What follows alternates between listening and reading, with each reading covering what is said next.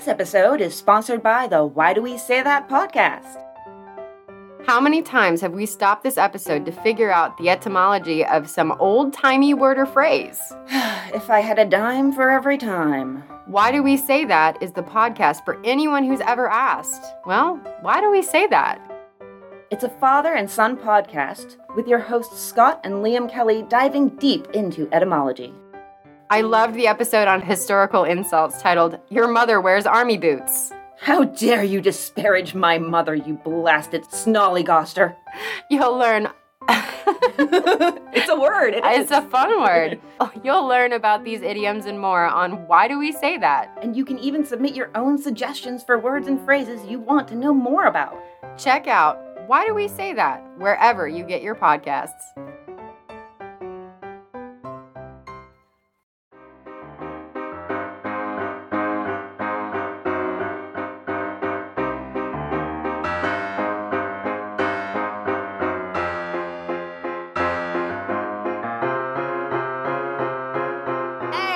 It's old-timey crimey. I'm Christy. And I'm Amber. And we are back this week with more spooky-ween historical crime. Spooky-ween. It's gonna get kind of hellish. So, if you want more content, then you can head on over to our Patreon. That's patreon.com/oldtimeycrimey, where you can find all of our bonus episodes, over 100 of them. Some of them spooky-ween. Yes, the entire month, our Patreon bonus episodes have been spooky-ween. And what did I tell you about today, Amber? It was like 20 minutes ago. I don't remember. What did I tell you about? They're very memorable, as you can tell. Amber's got a lot on her plate these days. What was the tiny about? I wasn't understanding the question. We learned about some haunted British pubs. Yes, we did. As I said, as my actual episode notes were titled, everything has led to this. It was meant to be, it had to be, and so it be. So it was fascinating. There was a little ghost girl. There was a ghost woman who ended up in a well. There was a ghost pirate. There were multiple ghost landlords of pubs. Yes. All named John. Lots of ghosty Johns. Lots of ghosty Johns. So yes, we have that, and just $5 a month. You get 5 bonus episodes every month, and they are so much fun. They really, really are. I was just so excited about the haunted British pubs. This is all I could think of all day. It's like, I can't wait for Amber to get here. I'm going to tell her about some haunted British pubs. So, we are going to talk this week on our regular episode for all of our lovely listeners. Helen Duncan, also known as Hellish Nell. Hellish Nell. Now, if you want more witchcraft history in the UK, specifically regarding the Witchcraft Act that we're going to talk about a little bit here, I do go into that at the beginning of the Mary Bateman episode, which was, I believe, our first Spooky-ween episode this month. So we're bookending Spooky-ween with witches, as is appropriate. Mm-hmm. So go listen to that if you haven't already, else it shall not do. Else it shall not do. Yes. So Helen Duncan was born Victoria Helen McFarlane in 1897. Her father was either a cabinet maker or a slater, maybe both. And a slater is exactly what it sounds like. It's a person who puts slate on buildings. So according to her family, she had another name. It was Victoria Helen McCrae McFarland, born November 25th. They did list her father's occupation as a master slater. Master slater. Which is super fun. What do you do? I'm a master slater. Me too. Me too. She was the 4th eldest daughter. One of 8 is according to her family. And her mother's name was Isabella Rattray, which, boy, does that name have me in the first half. Yeah. And the family hailed from Callander, Scotland. I did try to see if the pronunciation from for that was different than, the thing you put up on the wall to tell you the dates. And I couldn't find anything but like machine pronunciations, robotic calendar. And so... It's spelled similar to Marie Callender of the pot pies. Yes, yes. Marie Callender of the Maine pot pies. So Helen said that even as a kid, she had special powers, clairvoyancy, and the ability to see the dead. And now it's uncertain whether that aspect of her nature or her personality snagged her the cute little nickname Hellish Nell, because she was said to have an argumentative, or as one Scottish article put it, bolshy nature. So I do actually have some stories, again, this is from her family, about her youth. So I found a really, really neat website. It was helenduncan.org, and it seemed like a lot of members of her family were added to this. So as a child, Helen was described as a bonny lass, but soon began to exhibit some psychic abilities. So it goes on to tell about at school, teacher wrote some questions on a blackboard, as you do. And then Helen wrote the numbers of the questions down, but didn't know the answers. So she prayed for help, and the answers appeared on her slate. My. The teacher saw that the answers were not in her writing and accused her of cheating. She denied that and could not explain where the answers came from then. There was another instance where Helen had the number 1066 that kept playing in her head. 1066, couldn't get it out of her head. And then later on during history class, the teacher was talking about the Battle of Hastings and wrote 1066 on the blackboard. As the teacher did that, he suffered a heart attack. Oh my God. Oh my God. So apparently Helen's parents, who did think that maybe she had a gift, but were also like, okay, whatever, she's gonna grow out of it. It'll be fine. But instead, they said that it actually seemed that her ability grew stronger as she got older instead of just being a stage. So, did not grow out of it. No. I have another fascinating tidbit for you. Ooh, give it to me. So, Helen's parents took her to the doctor to see if there was something wrong with her because of these supposed things that she kept saying were happening. And it says, to her mother's embarrassment, while at the doctor, Helen warned the doctor not to go out that night.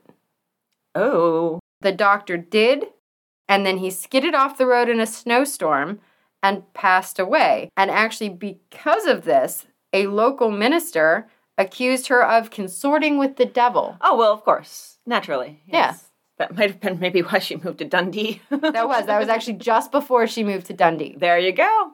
She moved to Dundee in her teens and found work in the jute mills. Dundee is actually home to the world's first jute mill. And actually, Dundee has 3 big industries, so it's sometimes called the city of jute, jam, and journalism. Fascinating little tidbit there. When the jute industry was at its peak, there were 62 jute mills in Dundee with 50,000 residents employed in the industry. Wow. So it was big. She married Henry Duncan in 1920, and he was disabled from injuries he'd sustained in World War I. Interesting bit about that. The family says that he was also having visions of her and she was having visions of him before they ever met. And the first words they said to each other was, "So we meet at last." Oh my gosh. All right, I'm not super this lady's biggest fan, but that is so damn sweet. I can't even deal with it. It is, but again, this is coming from family, and it's almost like folklore at this point. It's been passed down to several generations. Yeah. Family stories can get exaggerated sometimes because these are people in our history. And so, of course, we want them to have this, romantic background. And, of course, especially with Helen, given the events that happened later in her life and how she was cast by people in, say, like the media and in public, they would want to look at her in a rosier, sweeter light. and want to put those facts out there to sort of counteract some of the public narrative. So it makes sense, but I hate that I love that. I hate that I love that. I hate that I love it. She went to work at the Dundee Royal Infirmary. They had 6 kids, and for a while they ended up in Kirkhill Road in Edinburgh. So they actually had 8. Oh, yes, she had 2 that died as babies. Yes, that is correct, yes. You're more thorough than me this week. You're kicking my ass, and I love it. It's all from the family, though. This is where I got it, because I even got the names, and I didn't see the names of those children in any other article. They were barely mentioned at all. Yeah, and I did see a couple articles that said mother of 8, and that's why I kind of looked into that a little bit. So it was Bella, Nan, Lillian, Henry, Peter, and Gina, and then 2 that died in infancy. Those are all good names. Yeah, not bad. Good quality classic names. And Bella must have been named after her mother, Isabella. I think so. Glad they didn't name the child Rattray. Yeah, this is Rattray. These are my children, Nan, Henry, and Rattray. She established herself as a medium in the mid-1920s with some help from her husband, Henry. Now, she had a few signature moves that she'd used at her seances, and he would help her out with these. So, to start with, she had some spirit guides. There is Albert Stewart. And most sources say that he was a Scotsman who had died after moving to Australia and had possibly been mutilated in Singapore. I believe he was at the very least missing a hand. And he tended to be kind of sarcastic. He had a bit of a hard edge to him. And he's called the Control, which it seems like that means he takes over when Duncan is in a trance. Then there's Peggy, an energetic little girl who just loved to perform. She loved the spotlight. She was always singing and dancing and climbing all over the room like a little monkey. And both of them were said to have individual voices that differed entirely from Duncan's. Then there was the ectoplasm. Oh. Yeah, so this is, in some articles, it was called psychoplasm. But of course, we're going with the classic ectoplasm. It would, during seances, erupt from her mouth and her nose, and even sometimes her ears. It was described as a slimy substance or sometimes a cloud-like substance, so descriptions differed. I also got white, smoky mucus substance. Ew.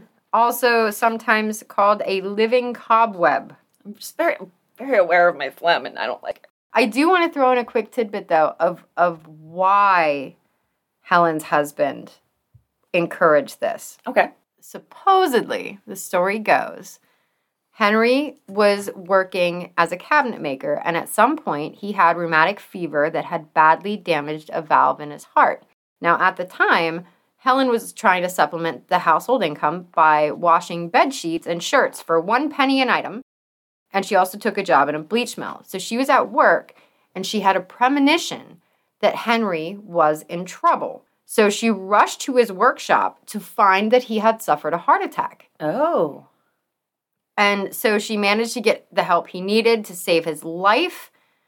And it was obvious that he could not, again, work full time. It was putting too much stress on his body. Mm-hmm. So after this, he's like, well, maybe you do have a gift that we could use to make some money. Aha. So it was kind of for both of them. It wasn't just for her because she had this gift. It was also because he could no longer work full time to support all this giant family that they had, which I guess at the time was just an average-sized family, but for us now it's frightening. But yeah, so that was the start of it, is he had a heart attack, but she somehow knew that he was in trouble, saved his life, and then they're like, all right, well, we're definitely going to need more money now, but also, that's cool. Yeah, so kind of both born out of need and necessity, and as well as the gift popping up at just the right time when they needed money. Yes, but also to share with everybody, back to the subject of the ectoplasm, my show notes this week are titled, Let's Puke Up Some Spirits, because I could not get over that mental image. It's a tough one to get over. Mine are entitled Fever Dreams, and that's related to some articles I'm going to read from later that I specifically pasted the actual articles into my notes instead of typing them up because I wanted proof that I didn't hallucinate them. That's how weird it's going to get. Yeah, there are definitely some weird pictures that are going to go for this. So check out our yeah. social media. It is bound to be interesting. It's going to be bonkers over there, let me tell you. So the ectoplasm that she would emit would transform into spirits taking the physical form, and then they would talk to and touch their grieving loved ones. Ugh. Yeah. I was just regurgitated from this woman's mouth. Hi, Sally, I've missed you so. How are the children? In my description of this, in parentheses, I have gross, barf, ew, like it's just written all through my notes. So one man, when investigating her to determine her validity as a medium, said that the ectoplasm, quote, came from Mrs. Duncan's mouth in the form of a snake 5 feet long. It had terrific force and eventually twined itself around his neck and almost lifted him from his chair. There were actually some really cool stories that came out of these Seances. The ectoplasm makes me want to throw up. I can't help it. These puke parties? These puke parties. Yes. So I have a story from a man named Vincent Woodcock. He had brought his sister-in-law for one of these shows, and it is said that hour changed their lives. So, the ectoplasm, though. Oh, God. Anyway, so he had said that he went to one of these, and she began the ectoplasm thing, and then his dead wife materialized from this ectoplasm and asked both Vincent and his sister-in-law to stand. So, I mean, they do. And the spirit removed her wedding ring and placed it on her sister's finger and says, "It is my wish that this takes place for the sake of my little girl."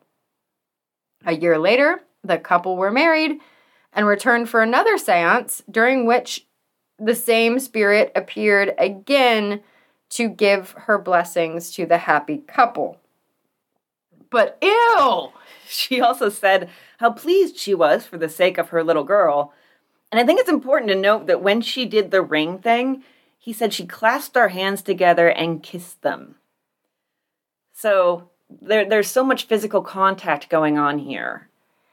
There is, and that's what's impressive to me, because then there's other people that said that the ectoplasm was a regurgitation made of like cheesecloth and paper, egg white, and toilet paper. Mm-hmm. So if it's that, but they're touching people, you would think that you'd have that shit all over you. Yeah, you would think, but it seems like it's somehow also connected or becomes connected to these figures that when pictures are taken with a flash, because this is all done very much in the dark, appear to be maybe a painted papier-mâché head on top of a coat hanger that's draped in a sheet. Yeah, that's really what the pictures look like. Yeah, and then sometimes the ectoplasm, when it came out of her mouth, would even have faces on it, like a picture of a woman's profile, and we'll get into that. Yeah, literally in my notes, holy shit, why are you sticking that in your mouth? Barf. Yes, ew. So yes, there were investigations, because she did become quite popular and was taking her show on the road. And so that sort of invited some scrutiny. And the scrutiny came from different quarters over time. First, there was Harvey Metcalf, a photographer. In 1928, he came to one of her seances, and he's the one who took those flash photos. This kind of blew up her spot in theory. You can see in the photos, it's very clear that these are the papier-mâché heads on top of a hanger. Yeah, they're not very convincing at all, folks. No, really, not a lot of artistic skill here. And you could see the pictures on the ectoplasm looked rather like maybe they were cut from a magazine. But this didn't really put a dent in her business. So then the London Spiritualist Alliance conducted an investigation in 1931. Now, they were specifically looking at the ectoplasm, and so they had her take a pill, methylene blue, that is supposed to show us whether or not this is something that she's swallowed before and is regurgitating, or whether it's something ghostly and otherworldly. Because if it's ghostly and otherworldly, the methylene blue isn't really going to... The pill won't do anything. Yeah. Well, what do you know? There's no ectoplasm this time. Oh. Little convenient. And then came Harry Price's investigation. He was a famous sort of mythbuster of mediums in a way. He was a medium mythbuster medium because That's not confusing at all. I know. He was a medium level because he wasn't that he totally disbelieved that any contact with the spirit world or the afterlife or whatever was possible. He deemed some mediums as legit and also myth-busted and debunked other ones. So a quote from Price is that he thought all mediums were guilty of fraud until proven genuine. And his job was, he's going to prove them genuine if they are. And he would prove some of them genuine in his mind. In his mind. Price is a giant bag of ectoplasm. He is. Somebody needs to puke him up. So, someone snagged some of the ectoplasm and gave it to Harry Price. He examined it and confirmed that it was cheesecloth and paper that had been swallowed and then regurgitated. There was also a ghostly hand that had supposedly materialized, and he determined that it was, in fact, a rubber glove. What do you know? And he wanted to set up a time when she would do a seance and he would x-ray her. She agreed, but then it just went to shit when she was going to be x-rayed, because this was all going to happen in his own sort of office laboratory deal. So here's his description of the incident. It is a shit show, and I'm loving it. She jumped up and dealt her husband a smashing blow on the face, which sent him reeling. She then made a lunge at Dr. William Brown, who fortunately avoided the blow. Suddenly, without the slightest warning, she jumped up, pushed Mrs. Goldney aside, unfastened the door, and dashed into the street, where she had another attack of alleged hysterics and commenced tearing her seance garment to pieces. Her husband dashed after her, followed by the other sitters. She was found clutching the railings, screaming, and Mr. Duncan was trying to pacify her. So crowds gathered, the police were called, but Price and everybody else managed to pacify everyone's concern and get her back into the lab, at which point she insisted that she was ready to be x-rayed. She'd had her freak out and she was ready, and they pretty much had an idea of what had happened. She'd had her cheesecloth ingested, and also the seance garment, he kind of designed it so that she was kind of trapped.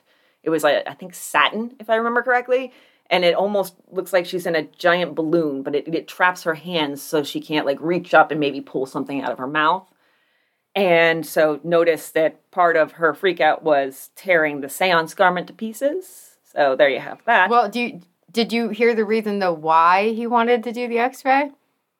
I mean, kind of, go ahead. So at one point he was convinced that she had a second stomach. Oh. And that's where she was hiding this stuff, so she would put this stuff in her second stomach. Like a cow, I think. Cows have multiple stomachs. Yeah. And so she would, like, hide the stuff in her second stomach, which is why it wasn't blue, because she put the pill in her first stomach and then pulled the cheesecloth out of her second stomach. This was the theory. And I'm like, yo. Yeah. Wow. Harry, we got to talk about your understanding of anatomy and the human body. I mean, if true, this woman has amazing control over her digestive system. Right? I would kill for that. I have the second stomach that goes nowhere. I hide things in it. Oh my goodness. So yeah, their idea was that she had needed to cause a diversion so they wouldn't realize when she had puked it up and given it to her husband. So they say, all right, Mr. Duncan, let's see what's in your pockets. And he said, nope. He refused. I think it's pretty clear that they were correct about their ideas that she had just done all this so that they would be looking the other way. Perhaps. But at the same time, if I was accompanying somebody to a doctor's appointment and they're like, let me check your pockets, I'm really, fuck you. That's not your business. I mean, it's not technically a doctor's appointment. It's an investigation. I mean, not an official one. But yeah, it's not official, and you don't need to see what's in my pockets. You don't know what I have. But she's come into contact with him since tearing out her seance garment. I think it definitely was. I think they're spot on. Maybe. But apparently they were also having women examine her nude before every show to confirm that she wasn't hiding anything in her gown. Oh, yeah. Yeah. Like, it's just bizarre. The stuff that she agreed to, for an unofficial investigation. Mm-hmm. I guess she felt she had to prove herself. They did try another seance with Harry Price, and everybody stood ready to snip off a piece of the ectoplasm as soon as it came out, and they got permission from Albert the spirit guide to do so, and this time they did, and it was paper and egg white in a like a tube that was, I guess, flattened or crushed somehow. I'm kind of picturing like maybe a toilet paper tube or something smaller, narrower. It's paper and egg white still. Yeah. I think she maybe just tried a tube instead of cheesecloth and thought maybe, she could hide it better. I'm not sure. And this was also about the time that they were pretty certain that the faces on the ectoplasm were just pictures cut from magazines. So Harry Price was pissed off and feeling pretty derogatory. He said, "Could anything be more infantile than a group of grown-up men wasting time, money, and energy on the antics of a fat female crook?" Ow. Okay. Look. Why do you gotta bring that into it, man? Exactly. That's exactly my point, because I'm not her biggest fan, but that's because of the very last word, the possibility that she's a crook who's taking advantage of grieving families. And he's including in his words, fact that she's fat and the fact that she's a woman. So he's piling all these things up there when that's not the crux of the matter at all. That's just being derogatory for the sake of being a dick. And he did a good job of being a dick. Yes, he did. Yes. Despite all this, again, people are still attending her seances in droves. She's quite popular. In 1933, during a seance, there's a shape of a spirit coming out from within her skirt. Someone in the audience snatches it and finds that it's not a spirit, it's a stockinette undervest, and that might be the Britishest thing I've ever said. It's an undershirt, essentially. And people had paid 10 shillings a piece, which, okay, so, Brits, we gotta talk. This whole shilling thing that you guys used to do, confusing as hell when you're trying to figure out currency from back then. I had a whole time. All right, so any currency numbers I give you that, today's valuations for, take with an entire salt mine's worth of salt. Because A, I'm not that great at math to begin with. And then B, when you add the confusion of shillings and sixpence and all this stuff, it just gets more confusing. So, you guys can harp on us for not using the metric system all you want, but you did shillings. So that's what I have to say. I love you, Brits. You name pubs cool things. So I think it's about $110 today. Yeah, a shilling is like 12 cents, as far as I can tell. So the math gets super weird, and I don't like it. She is, after this, arrested on a charge of fraud and put on trial. One man testifies in her defense that he had seen a lot of amazing shit at the 18 of her seances he had attended, and that's out of the 4,000 total seances he had gone to. Well, and so how much money does this dude have? That person was Mr. Ernest W. Oaten. He was president of the International Spiritualist Federation and the editor of the leading spiritualist journal, Two Worlds. So he probably got in free. Probably. It was part of his job. Yeah. But yeah, he did come to her defense. And, quote, "I arranged most of the sittings and laid down conditions which made fraud utterly impossible without detection. Bullshit. The spirits were intelligences separate and distant from Mrs. Duncan and were decidedly different in form." He did say that he had seen Albert and had shaken Peggy's hand, her spirit guides. Mm-hmm. Her counsel explains the whole thing with the undervest/undershirt thusly. By hypnotic suggestion, a sitter could make the medium take off her skirt, remove the garment, and dress again. Which somehow nobody is seeing this happen. One would think you would notice, but some of the time she spent in a cabinet, so it's a very strange explanation. They're really, really relying on some serious suspension of disbelief from the jury, and they don't get it. Yeah, and I saw somebody else, and I don't know if it was said in trial or just somebody speculating later on that it could have been in that sitter's bag, that they just produced it and said that it had come from under her dress. So they're saying it's a setup. It's a setup. It's a setup. She is found guilty and is fined 10 pounds. Then World War II started up and the seance business boomed because... So did the soldiers. Oh, God. Oh, Lord. In light of the story I'm about to tell about the HMS Barham, that's, yeah. And I couldn't really find any place to fit this, so I'm just going to mention that sometimes there were special guests at the seance. The only one that I could find specific reference to was Arthur Conan Doyle, creator of Sherlock Holmes. So, in November 1941, she has a seance in which she summons Sid, a deceased sailor who had died by drowning when the HMS Barham sank. Now, we're going to talk about the HMS Barham a little bit. It was a Queen Elizabeth-class battleship used frequently as a flagship, and it was sank by the German sub U-331 on November 24th, 1941. Actually, it was tea time on the ship, and U-331 shot all 4 bow torpedoes from 375 meters. 3 of the 4 torpedoes hit, and the HMS Barham capsized to port, tipped over onto her side, essentially. She's just laying there for a minute, and from a distance, it looks really calm. I mean, you know it's got to be chaotic, but if you're far enough away, she's just very slowly tipping and sinking. And there's a faint column of smoke rising up as she continues to list and sink. And then there's a huge explosion. Yes, and there's a really cool picture of that huge explosion. There's video. There's actually video. Yeah, I think I saw a still from the video of just like the height of the explosion. It is. I don't like it. It's pretty horrifying because it's war, and war is horrifying, but if you look closely, you can see men sliding down the side of her and jumping off and into the water right before the explosion. And this is from an American journalist's report.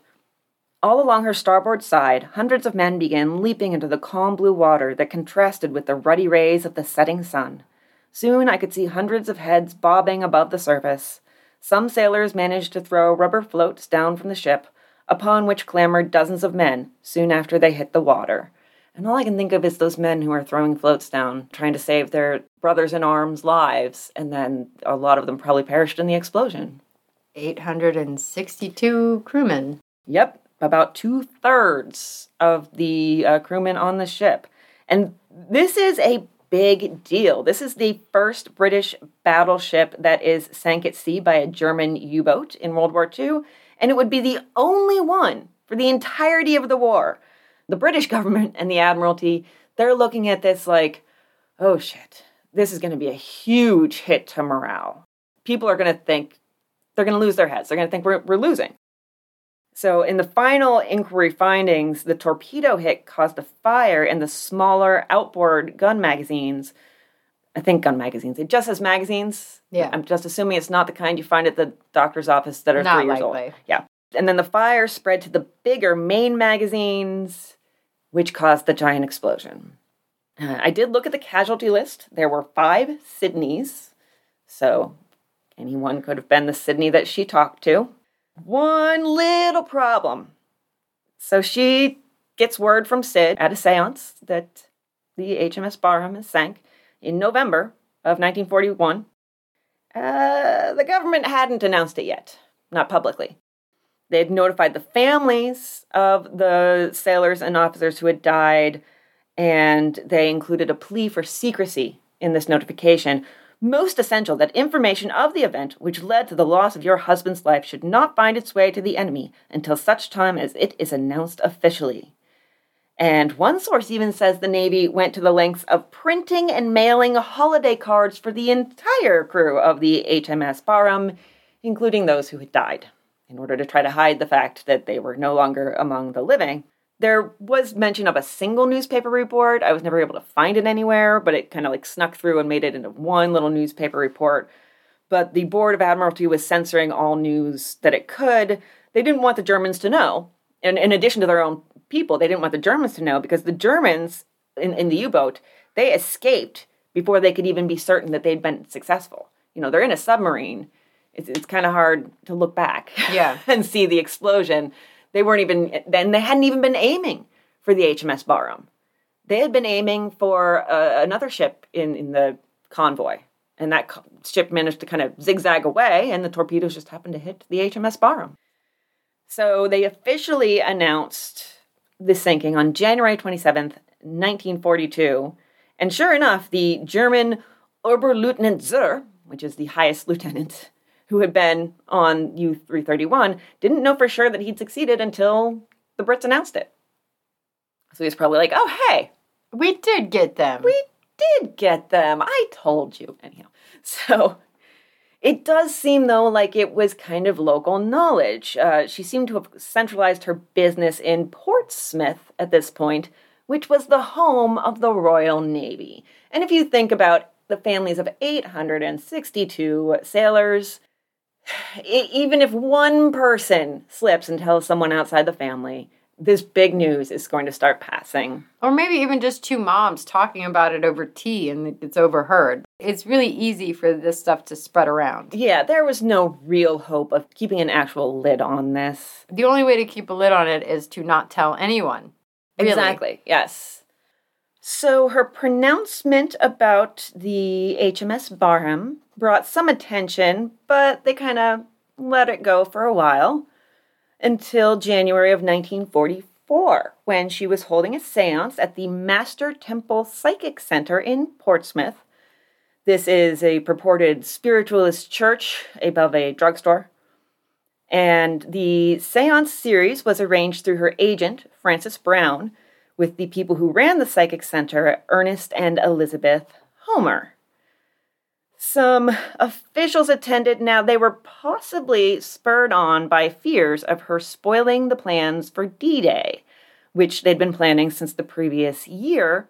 I love it. The secret plans for Operation Overlord. Yes, Operation Overlord. That is a fantastic operation name. I love it. Since she was living in Portsmouth, if she heard even a whisper about the plans for the landing at Normandy, and she told the seance crowd details that some ghostly officer had told her, then that could destroy the whole operation. In reality, though, they didn't actually believe that the spirits were talking, but that she maybe had a very real person who was giving her classified information. Exactly. And one of her granddaughters said that they didn't really need to worry about this. She would never have done such a thing. And in fact, would have just stopped doing what she was doing if they just asked. And this is from her granddaughter. If they'd spoken to her, she would have stopped giving seances until the war was over. Let's be honest. She had 2 sons in the Navy and 1 in the RAF, and my father in the Army. So why would she turn around and put the country at risk? Yeah, exactly. I think she would have actually stopped, but I don't think she realized she was hurting anybody by letting some of this stuff slip. Yeah, I don't think she really considered the consequences very much. And honestly, I think one of her sources was probably one of her sons, because you have guys in the Navy that survived the boating accident, probably told a bunch of other people, word got back to one of her sons. Her son probably was like, oh my God, Mom, I'm so scared though, because this happened. Mm-hmm. And then that was probably just in the back of her head. And she's like, oh, but that would be a great seance.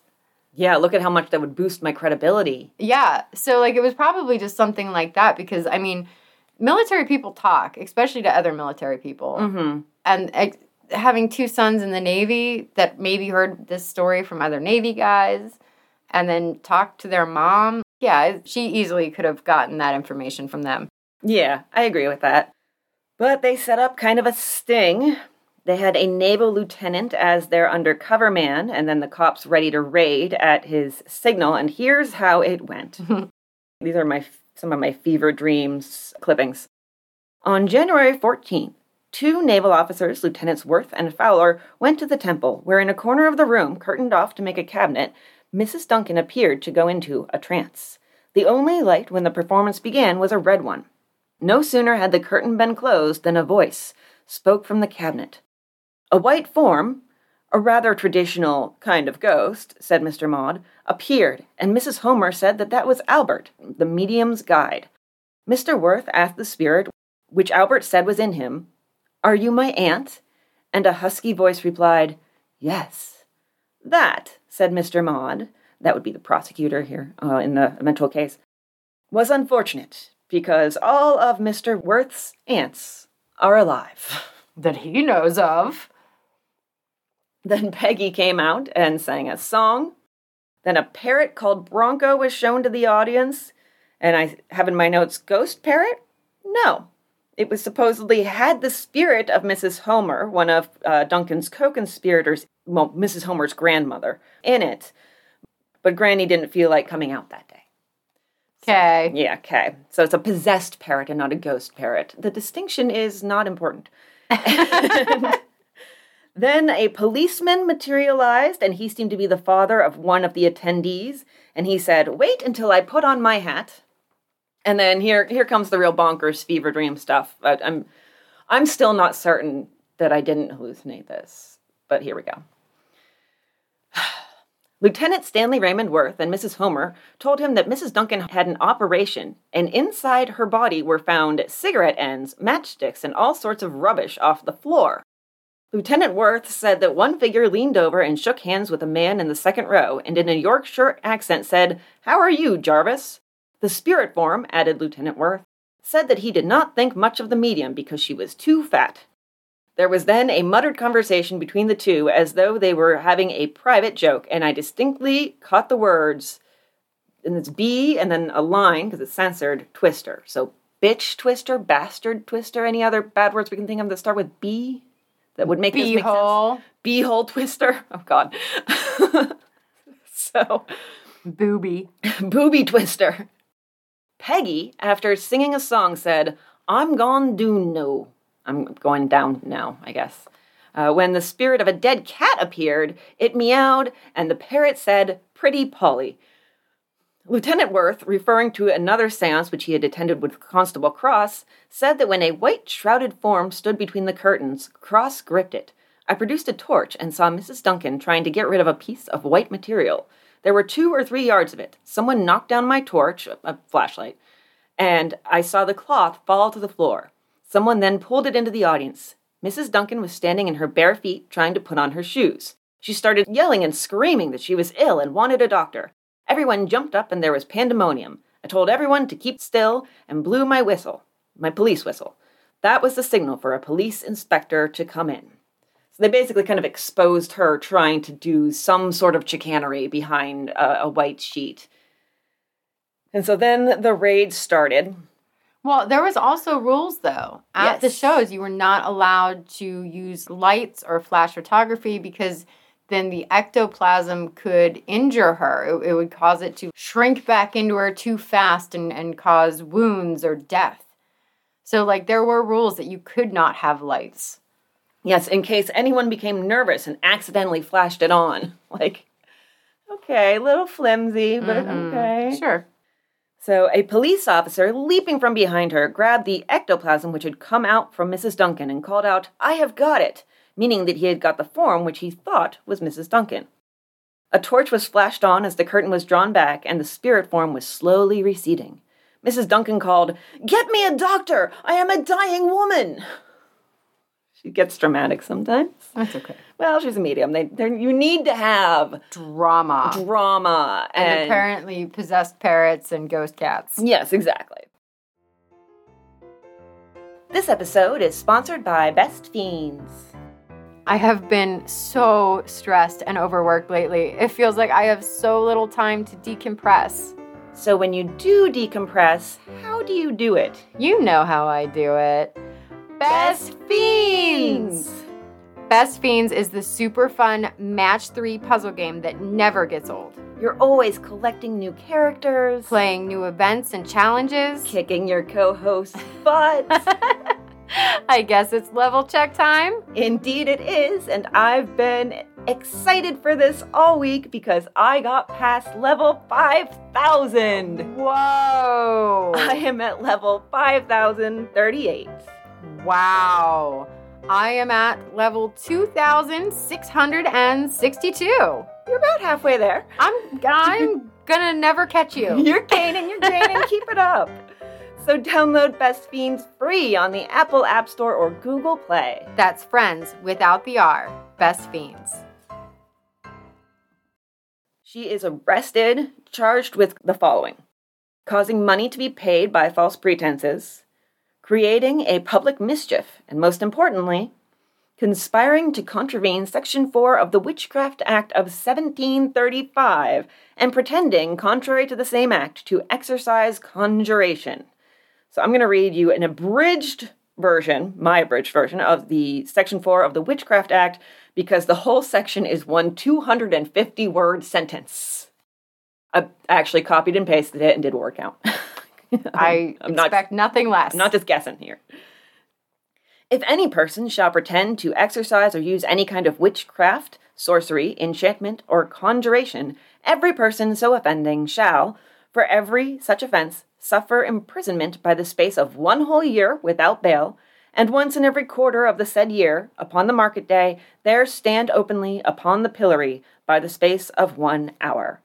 So 1 year in jail per offense, and 1 hour in the pillory on market day per quarter, and also additionally a fine as the judge saw fit, and for however long the judge saw fit as well. And I did have to cut the best phrase from the whole thing as it wasn't really relevant. From his or her skill or knowledge in any occult or crafty science. Crafty science, guys. Like crafty science. Might be the episode subtitle. This was the first time the Witchcraft Act was used in over 100 years. Thankfully, though, they did not burn her at the stake. Yeah, at least they'd gone past that. At least they were like, well, I think we need to put those tapes behind us. Her agent, Frances Brown, and the Homers who had hosted the seance were arrested with her and accused of conspiring with Duncan to defraud. The trial lasted 7 days and was held at the Old Bailey in London. And we have some tidbits from here. As you said, we had the undressing. Mrs. Jane Mary Rust said that she undressed and searched Mrs. Duncan prior to the seance, and then 2 other women helped her into her seance clothes. Now, Mrs. Rust had attended other seances with Duncan. She said at one point her husband had appeared. She told him to come out from behind the curtain, and he did. She went up to him and said, "Kiss me, dear." He told her to take his hand, and he clasped it tightly. She said his hand was cold, and she felt the knobbly knuckles from his rheumatism. Then, my husband kissed me right on the mouth. The defense asked if she recognized her husband, and she said yes. It was my husband. I was right close to him. He spoke to me. I recognized his voice. I was perfectly certain of it. He said he was always with me, and he would be on the other side waiting for me. I have never been more certain of anything in my life than that it was my husband. I wonder if it was somebody else's husband. Could have been somebody else's husband. Yep, when you kiss her, so. And there's more testimony about seances and her results. This from a newspaper report. Charles Robert Burrell, a dockyard worker and spiritualist medium, told of a visit to the Master Temple with a Mr. and Mrs. Locke, at which they inquired about an airman named Fred. On November 17th, he said, "We were told that he had passed over. On the 18th, we were told that he was alive and being cared for by patriots in Holland. Later, however, they found that he had passed over. A form of someone dressed up like a fairy in a pantomime was seen. At the close of the seance, Mrs. Duncan fell forward into Mr. Homer's arms." I don't know what the fairy has to do with anything, and the fever dream continues. Then we have Mrs. Bessie Locke stated that a figure said that it was her mother, but the voice was nothing like her mother's. Her husband, William Locke, gave evidence that the figure said she was Sally, his sister. He said, "Come out if it is you and shake my hand and I'll believe you." It was a fat, clammy hand, and the figure was more like that of Mrs. Duncan than anybody else. Man, she gets called fat like a lot. It makes me feel bad for her. You know what? I swear, though, in her family's thing, I saw something about it. So they were basically like, no, she was fat, but the reason she was fat is because these seances would take a lot out of her and she would need to eat a lot right after to get her energies back. And so because of this, she was quite heavy. Okay, all right. So an explanation. Yeah, some sort of explanation. But the family was basically like, yeah, she was a pretty big lady. But she had to eat a lot to get the energy to continue doing her good work. I wonder if they can hear you rolling your eyes. I feel like they should be able to. Yeah. Then there's some discussion of the fee and payment structure here. Once again, we have more of my attempts to get modern valuations and figure out everything. Stupid shillings. Yeah, big, huge caveat about these numbers. But it was the Homer's apartment that was the psychic center where the seances were held, and they paid Duncan £8 per session. That's $450 today. There had been 13 of those over the course of 6 days during this particular stint in Portsmouth. So that's $5,850 in today's U.S. currency. So then, from what I can understand, the Homers take the proceeds from the door. For example, at a recent seance, there had been 18 paid seats for 12 shillings and 6 pennies each, which I think is about £1.50, pound and a half. That's $27 per seance. And so multiply that times 13 seances, and we get, in today's money, $19,890. It also is weird to me that these seances are almost like a subscription order from Amazon. Like you have to keep getting it. I don't understand. I feel like I would do it once, but I don't. Why would you go 13 times? Oh, I don't know. It's necessarily people going 13 times. Oh, okay. It's different audiences filling the seat. Oh, Like okay. there's a matinee and then there's an evening show. And so that's just how much they're making across 13 shows then. Yeah, Okay. you might have some people who are repeats, and you're likely to. I mean, that one dude went to 18. He was high up in the spiritualist world, but still. Yeah. So yeah, you might have different people. You might have some people who are going to go every time. Just if they didn't get in touch with their loved one during the first session, then they might come in the second, Okay, third, yeah, fourth. that makes sense. Because if there's 18 people, I'm sure she's not doing all of them. Yeah, exactly. And those were the 18 paid seats. There's also 3 unpaid seats, which I imagine is probably Frances Brown and the Homers. Yeah. So, and the Homers made sure to say that over 30 pounds of the proceeds had gone to charity. That's $1,700, which is less than 10% of the proceeds. But I guess most of us don't pay more than 10% of our income into charity, so I can't. Well, I mean, and they still have 6 children that they need to. Well, that's the Homers. Support. I don't know how many children they have. Oh. The Duncans, I don't know if they spent anything to charity, but they were making far less than the Homers were making. So in today's money, the Duncans are making about, let's say, round up to $6,000. And the Homers are making, for the exact same thing, they're making almost $20,000. So they're making a killing. Yes, And not absolutely. doing hardly any of the work. Exactly, yeah. Just set up some chairs and maybe mix some paper and egg whites. Yeah.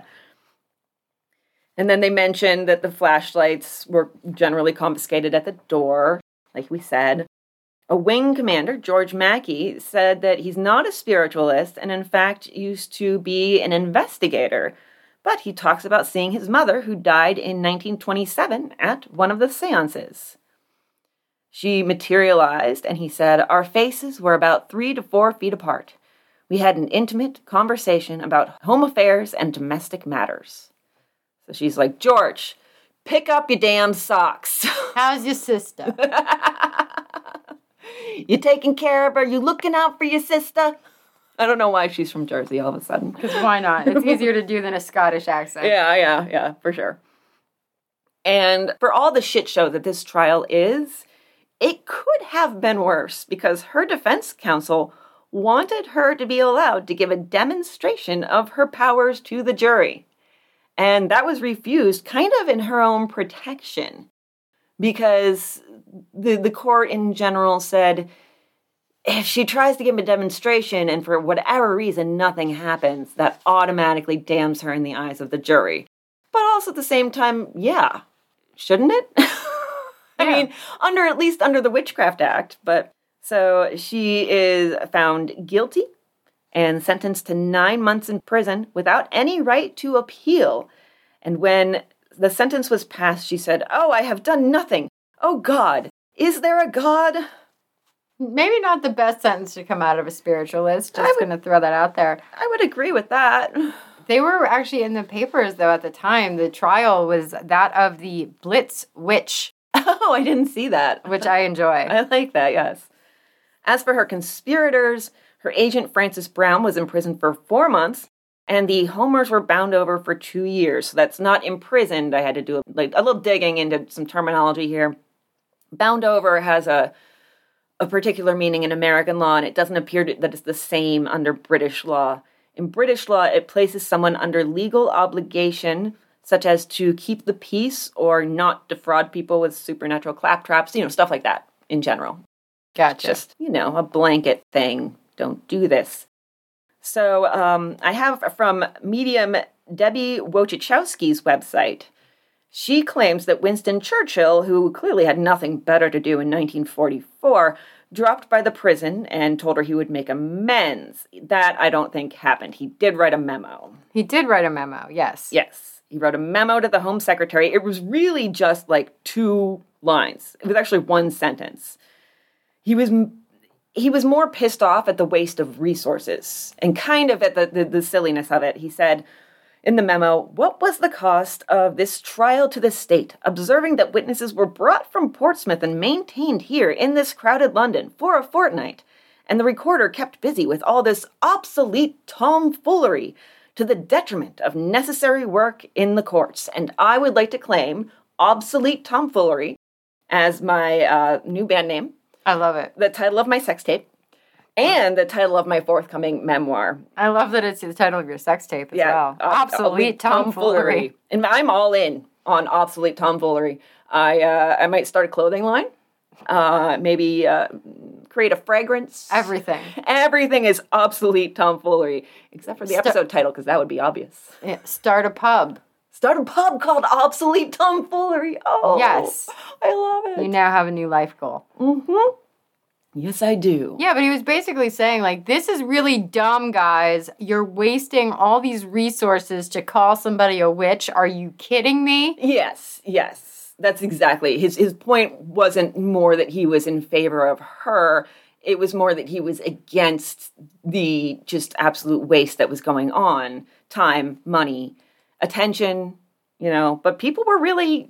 It was really fascinating to the public. So I think they almost had an obligation. They were like, well, at least it's distracting us from the war. But you know what? She was actually really popular in jail because she would have cell seances. Yes, I did love that. Her fellow inmates did seem to enjoy those. Okay, so I have a quick story from when she was in jail. Oh, okay, great. It says that when she went to jail, at this point, she was a very sick woman. She was very overweight. She had diabetes. And because of the conditions at Holloway, the prison, conditions were pretty grim. They were food poor. And they didn't think she was going to survive. But not only did she survive, but her health actually improved during her time in jail. There was an incident while she was locked away. A, quote, doodle bug, I don't know, hit the prison and set light to it. So somebody came in and lit the prison on fire while she was there. So maybe a firebug, like an arsonist. Or a douchebag. I don't know. I don't know the British thing. I feel like doodlebug is some sort of nice British insult. Let's start calling people that. Doodlebug. Harry Price is such a doodlebug. I love it.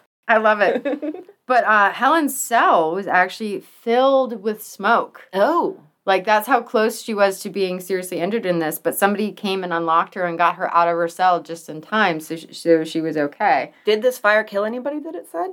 It didn't say. I don't know. Okay. I should have chased down the doodlebug rabbit hole, but I did not. The doodlebug rabbit hole. The doodlebug rabbit hole. Okay, so my memoir is now titled Obsolete Tomfoolery, the doodlebug rabbit hole. It's just... It sounds like I'm having a stroke. It does. We might be having strokes. And so she was imprisoned until September 1944, and then she went back to daily life. It seems like she kept up with the seances, and the authorities were still keeping an eye on her. They busted up one of her seances in 1956, but they couldn't use the Witchcraft Act against her because it had been repealed in 1951, pretty much as a response to all of this, and replaced with the Fraudulent Mediums Act, which itself was repealed in 2008. And in the 1950s, Parliament also gave spiritualism as a religion its stamp of, not approval, but recognition. They were like, hey, spiritualism, we see you, and you're a thing. We recognize that you exist, and people believe in you, and that's okay. And of course, that was pushed by a spiritualist member of Parliament. The government wasn't able to make anything out of her seance and their raid on it. And, but I have this again from medium Debbie Wojciechowski. This is her version of what happened at the raid. When the police officer physically grabbed her during the raid, the ectoplasm withdrew quickly into her body, leaving second-degree burns across her stomach. Mrs. Duncan passed away 5 weeks later due to the physical damage to her body. Touching somebody when they're doing a seance is actually considered the worst possible sin of a medium. Like, it's the worst thing you could physically do to a medium in a trance because it can cause immense or fatal damage. Apparently, Helen was covered in 2 second-degree burns the size of saucers on her stomach and breast. She was in severe pain, and she actually went into shock. These burns never healed, and she did pass away 5 weeks after on December 6th, 1956, according to her family. So she's actually considered a martyr among mediums because she had passed away because somebody touched her while she was in a trance. It feels like I'm going to go into a trance and produce things from my body, but you can't touch me because that'll kill me. It feels a touch convenient. She also had, in addition to all the health problems you mentioned, she'd had ongoing heart issues as well. Yeah. I do look askance at the whole, it burned her because the police touched her, because that only increases the martyrdom. And every figure wants and needs a martyr. And having such a recent one in the spiritualist movement, which had waxed and waned over, it started in the 1800s and then kind of had a little, popularity declined a little bit when it wasn't such a hot thing, but it still had its adherents. And then it came back again some. I believe in World War I was kind of a big boom because, again, you have many people dying. And so you have people gaining an interest in contacting the spirit world, contacting people who have passed. And so, it tends to boom in wartime periods like that or periods of great death. And because, superstition is one of the things that can help us get through things. And that's okay. I don't look askance at anybody who wants to believe in whatever the hell they want to believe in. Yeah, even you and I have gone to see psychics and stuff just to see. Yeah, I've had my palm read multiple times. And how those twins coming? Maybe I'll get twin ducks or there twin you go. Cats at some point in time. Yes. Yeah, I was supposed to have twins, and they're invisible. The first palm reader also told my baby sister that she was going to be a famous writer, and I'm just sitting here like, hello. Maybe they got you guys flipped. What am I, chopped liver? So, and that also inspired my little sister, whose field trip I was a chaperone on, to spend the entire bus ride home from New York City writing. But when she writes, she has Down syndrome. When she writes, she has to say it out loud. And I was trying to study for a psych test. Guess who failed that psych test? Probably should have studied the correct chapter, though. That would have helped. That might have helped a little bit. I skated by that class. So, but yes, we've gone to see people. It's just kind of like a fun thing. I know, there's a 99.9% chance that I'm investing my money in entertainment. Yes. It's the same thing. I go to the movies and I spend $15 on that or whatever. And I'm not sitting there believing in everything that's happening on the screen. Yeah. It's not like I'm sitting there thinking, wow, I really am in Dune, or whatever. It's investing in entertainment to me. And if somebody can make a living doing that, as long as they don't believe their own hype too much, I'm fine with that. So, but yeah, they have yet to tell me anything that's actually come true. So, well, I know that Helen Duncan's family is actually still doing a petition to get her posthumously pardoned. yes, they've tried this multiple times. They have, and they're also trying to get a street named after her because they think that would be lovely. Oh, I didn't know that. Yeah, they tried in 2001, 2008, and 2012. They had petitions to the Scottish Parliament, and those were rejected. And there was a bronze bust of her made by a spiritualist fellowship in 1997 that was given to the town of Callander, where she was born. The town did try to display it, but people who were particularly religious got kind of upset about it. So it's now at the Sterling Smith Art Gallery and Museum. And so, yeah, that is Helen Duncan. But wait, you know what we didn't have in this episode that took place in Britain? British pubs. That is right. I decided to go for a double whammy of British pubs this week. Yeah, well, and triple whammy right here because I decided to go to each town that we had spent a little time in. Okay. So Callander is a little tough because it only has 2 pubs, not with terribly interesting names. I really want one to be pot pie. Yeah, yes. But there is a hotel called the Roman Camp Hotel, and camp is the word for it. The outside is painted entirely pale pink. It's wonderful. It somehow manages to be pale pink in this British landscape. Well, Scottish, yeah, okay. Scottish, whatever. And it's still very elegant. It has like these very verdant green hedges rising up to kind of provide a sort of contrast to the pink and a little more seriousness to it. And there's also a resident peacock. Outstanding. Yeah, there's a bar in the hotel, so that counts. Then in Dundee, we have Tickety Booze. Oh. Which is BOO''S, but still. Tickety Booze. Tickety Booze. Church Dundee, where if you wish, you can go see Drag Bingo. Oh. I love when Drag Bingo, when they pull out the 69. Everybody loves that. Everybody does. I don't care how old we get, I'm still going to giggle when somebody pulls 69. Absolutely. Oh, 69. We have the Bank Bar, the Old Bank Bar, the Post Office Bar. Okay. I'm waiting for, like, the DMV Bar. I feel like a lot of people would fail the exam. Yeah. There's a bar just called George Orwell. Okay. And there's the Clep Bar. Not the clap, but still kind of an unfortunate choice in names, especially if you're drunk and not pronouncing things right. But you do go to the Clep Bar after you spend some time at Nine Maidens. Uh-huh. Spend some time at Nine Maidens and then go to the Clep. Yeah. Okay. And also, I think we've talked about this before, but it was many, many episodes ago, and so I forgot and kind of rediscovered this. We have, Dollar Tree and Dollar General and such here. They have Poundland.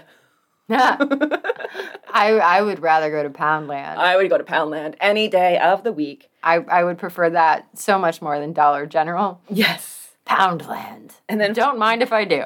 Finally, in Portsmouth, I skipped over all the water and naval-themed bar names at least, because we have the Hole in the Wall, which is an excellent name.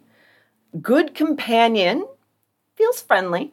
Okay. And then one just called the British Queen, which my theory is that is in case you get so hammered that you don't know what country you're in and whether it's got a monarch. But no, they had the naval British Queen section that they had to be over 6 feet tall to carry the coffin of the royals, right? The Queen's Company, yes. Oh, the Queen's Company. So maybe that, or maybe it's a ship. Maybe, yeah, because that was the Grenadiers, and I don't know. I feel like they really missed the boat on naming something like Happy Seaman. Most of it was there was at least one bar called the Dolphin. And I was like, so. What do you do with the drunken sailor? What do you do with the drunken sailor? What do you do with the drunken sailor early in the morning? That was lovely. So, that has been Helen Duncan and multiple British pubs. Sorry, I get one in. I get one. Okay, you're done. I get one you're and out. I'm done. Yes. And I even spelled it that way. You sure did. And that has been, aside from our next bonus episode, well, not next, but our next Tuesday tiny bonus episode, because Amber accidentally did a tiny for this week when it was my week. I fucked up. Her life is hectic, so she's all ready for next week. You fucked up in the best possible way. I fuck up and over-prepare. That is what I do. Yes, so that'll be a spooky one. But next week, we're going back to normal old-timey crimes with the occasional spooky stuff thrown in where it pops up, which it tends to, because old stuff is ghosty stuff. So yes. So yes, we hope you have enjoyed Spooky Ween. And puking up some spirits. Yeah. And this nice bookend of witches, where we started with a witch and we ended with a witch. Well, yeah, and actually, you know what? I saw a few different places that called Helen Duncan the last witch. Yes, indeed. She was the last witch to be tried under that law, and then laws after that tended to be more like fraud centered. So, but it was specifically the Witchcraft Act, whereas the next one was fraudulent mediums. Yes, but it was very apropos that we ended on Scotland's last witch. Exactly, yes. So, I'm curious. Just want to do a little post-mortem on Spooky Ween, so to speak. I'm just curious, what was your favorite thing that we did this month, spooky thing, whether it was here or in the bonus episodes? So they're all fun. That's the thing, because everything we do is pretty fun. But I'm going to have to say that my favorite was our international spooky stories. Yes, there were some very fun surprises in there. And I liked getting to tackle Norway because I am Norwegian. My grandfather was first generation off the boat, so that felt really right to me. So I'm going to go with that. What was yours? Werewolf Week. Oh, that was fun, too. Because of your hysterical, indecent headdress suggestion, which, by the way, Jackson and I listen to every episode for, quality tests, and he just likes hearing it.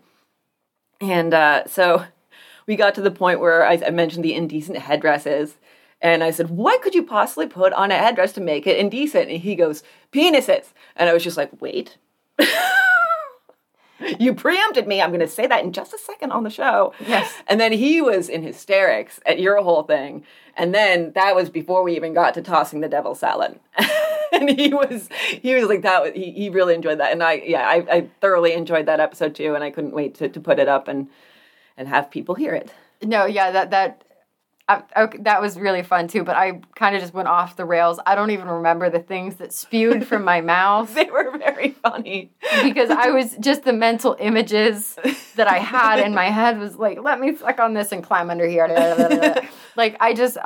I'm broken still from that episode. I really enjoyed being able to sort of deadpan it up. When I was talking about, I just launch into the devil's member, a cubit in length, that's 17.49 inches. And just being able to, I love being able to deliver material to you in a dry form if possible, because I know that will just launch you further into the out there bonkers fun time territory. On the 18-inch corkscrew penis. Oh my God. Right. A yard when extended. Oh. Memory. All right. Yes. So, any thoughts on what we might tackle next year, or not Satan, because he'll destroy us. Yes, he will. We'll both die of hysteria. I was thinking of us dying with a yard when erect. I went Mr. Hands. Oh God. We're on very different pages here. Yes, we are. Very different pages. I think it's gonna have to be a surprise. I think it is, yeah.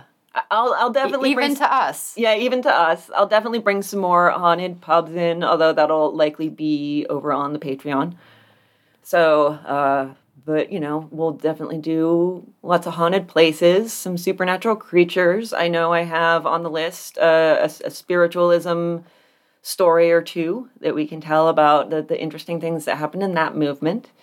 And yeah, so we're going to have lots of fun. We'll keep it spooky for you guys. Don't worry. We put the spooky in Spookyween. We do.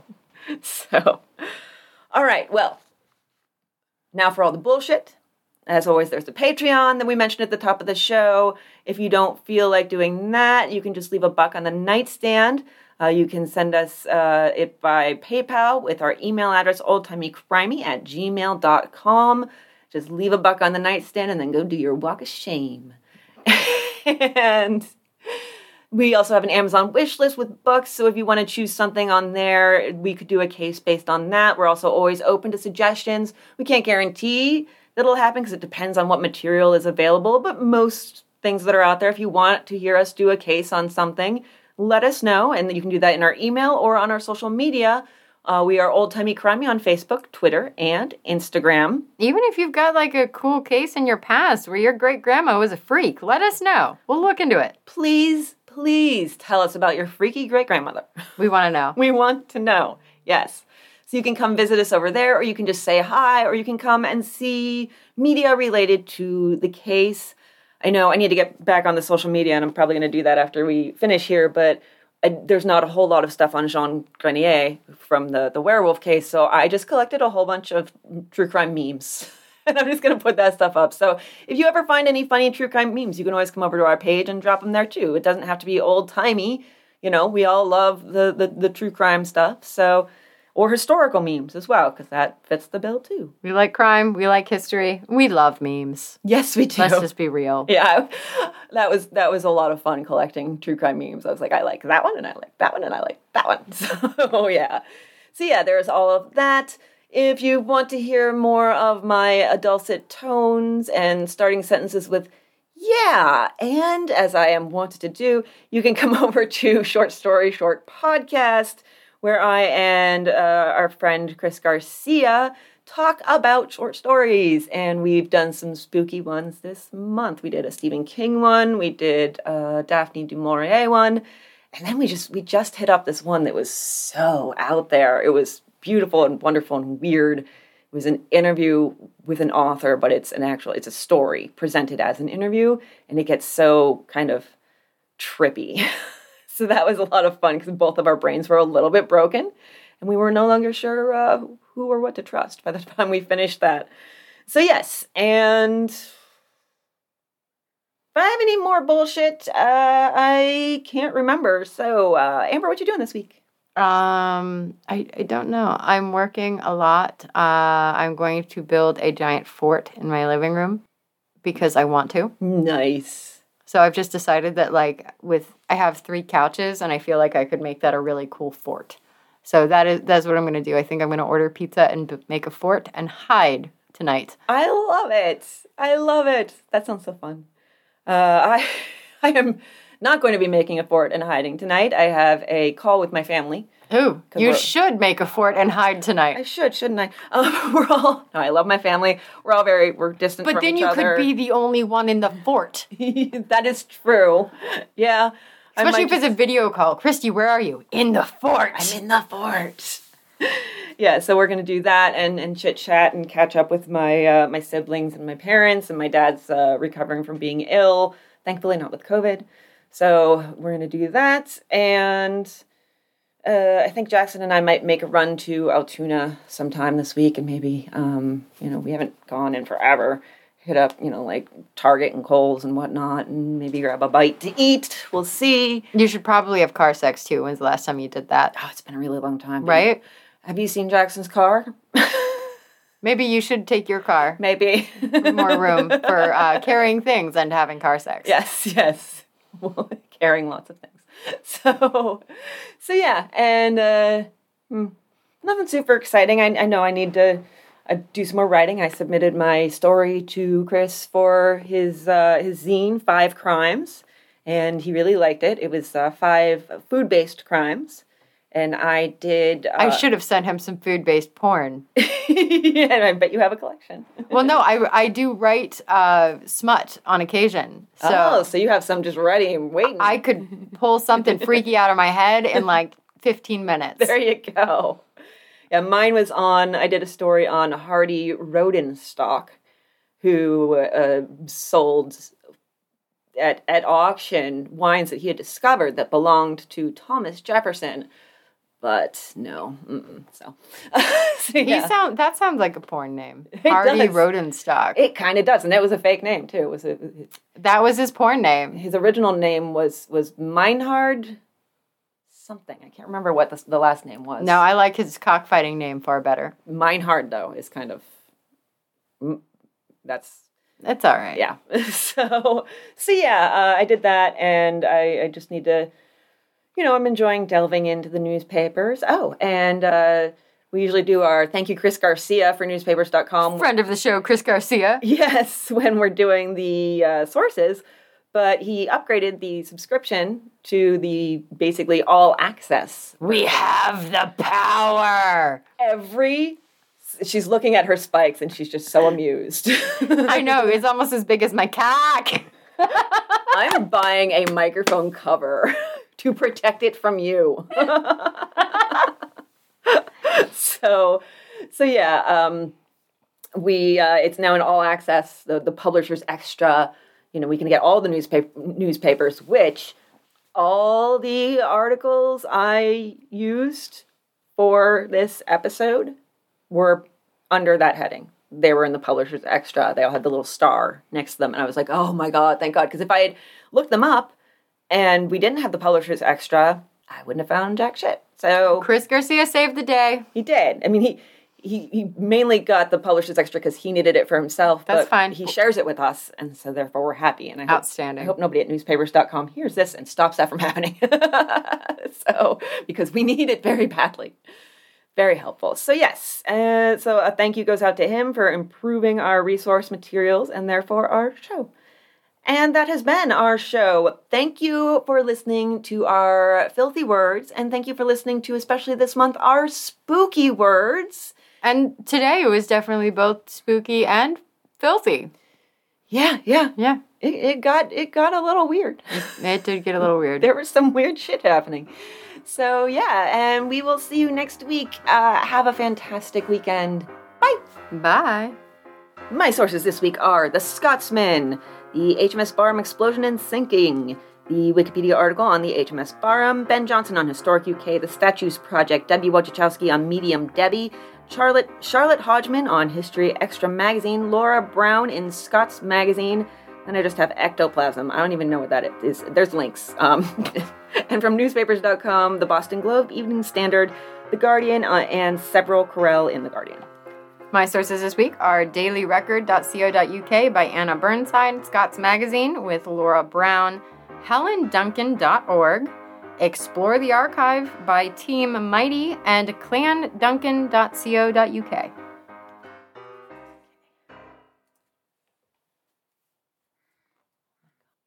Pause and let those stupid ducks run around for a little bit. Yeah. Khaki just will not stop.